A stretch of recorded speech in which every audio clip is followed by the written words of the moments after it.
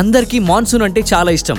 మనందరం మాన్సూన్ ఎంతో ఎంజాయ్ చేస్తామో మాన్సూన్ లో వచ్చే రోగాలు కూడా అంతే ఎంజాయ్ చేస్తాయి మనతో. అందుకే ఈ మాన్సూన్ నుంచి మనల్ని మనం కాపాడుకోవడానికి, ఈ సీజనల్ ఫ్లూస్ నుంచి మనల్ని మనం కాపాడుకోవడానికి ఏం ఫుడ్ తీసుకుంటే బాగుంటది, ఈ రోజు తెలుసుకుందాం డాక్టర్ డైట్ లో with dietitian Pranathi. Dhwani listeners అందరికీ హాయ్, నేను మీ డైటీషియన్ ప్రణతి. ఈ రోజు మనం మాట్లాడుకునే టాపిక్ సీజనల్ ఫ్లూస్ గురించి. సో బేసిక్ గా మాన్సూన్స్ వచ్చేసాయి కాబట్టి ఈ ఫ్లూ అనేది మనకి రావడం చాలా అవకాశాలు ఉన్నాయి. సో దీన్ని మనము కొంతవరకు ప్రివెంట్ చేయొచ్చు తగిన జాగ్రత్తలు తీసుకోవడం వల్ల. సో ఈ రైనీ సీజన్ లో ముఖ్యంగా ఫుడ్ విషయానికి వస్తే కనుక మీరు అవాయిడ్ చేయాల్సినవి ఖచ్చితంగా ఆకుకూరలు, అలాగే క్యాబేజ్ ఇలాంటివి కొంచెం అవాయిడ్ చేస్తే మంచిది. ఎందుకంటే మనకి అవి వచ్చినప్పటి నుంచి మన ఇంటికి చేరేంత వరకు ట్రాన్స్పోర్టేషన్లో, అలాగే వాళ్ళు ప్యాక్ చేసిన విధానంలో మనకి చేరేంత వరకు కూడా ఖచ్చితంగా ఈ damp weather and climatic condition వల్ల కంటామినేషన్ అయ్యే ఛాన్సెస్ చాలా విపరీతంగా ఉంటాయి. కాబట్టి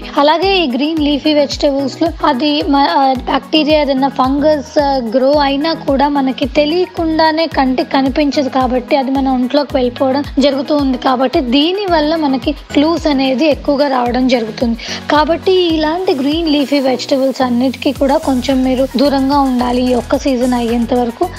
ఇప్పుడు ఉన్న ఇళ్ళ ప్రకారం ఈవెన్ చిన్న చిన్న బాల్కనీల్లో కూడా చిన్న బాట్స్ లో కూడా మనము పాలకూర, మెంతికూర, కొత్తిమీర ఇలాంటివి పెంచుకోవచ్చు. కాబట్టి మీరు వీలైనంత వరకు ఇంట్లో పెంచుకునేలాగా చూసుకుంటే గనక మీకు పోషకాలు కూడా మంచిగా లభించడంతో పాటు ఇలాంటి కంటామినేషన్ అయ్యే ఛాన్సెస్ కూడా అసలు ఉండవు.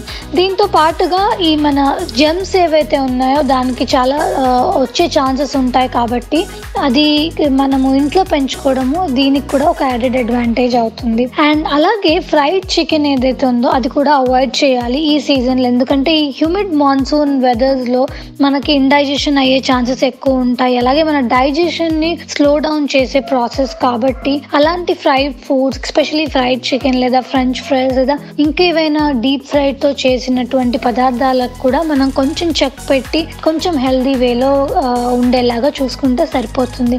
అండ్ ఇప్పుడేమో కంట్రోల్ చేయడం ఎలా అని అంటే కనుక ఒక్కసారి మనకి అటాక్ అయిన తర్వాత only proper medications and proper food తోనే అది తగ్గే అవకాశం ఉంది. కాబట్టి ఇమీడియట్లీ మీకు ఏమాత్రం సీజనల్ ఫ్లూ వచ్చింది, క్లైమేటిక్ చేంజెస్ వల్ల, వెదర్ కండిషన్స్ వల్ల కొంచెమైనా చేంజ్ మీకు అనిపించింది అన్న వెంటనే మీరు కనుక ఫిజిషియన్ ని కన్సల్ట్ అవుతే కనుక మీకు తొందరగా తగ్గే అవకాశాలు ఎక్కువగా ఉంటాయి. మీకు ఇంకేమైనా డౌట్స్ ఉంటే మాకు తెలియజేయగలరు. Until then keep listening to Dhwani podcast. Signing off. Bye. This is your dietitian Pranathi.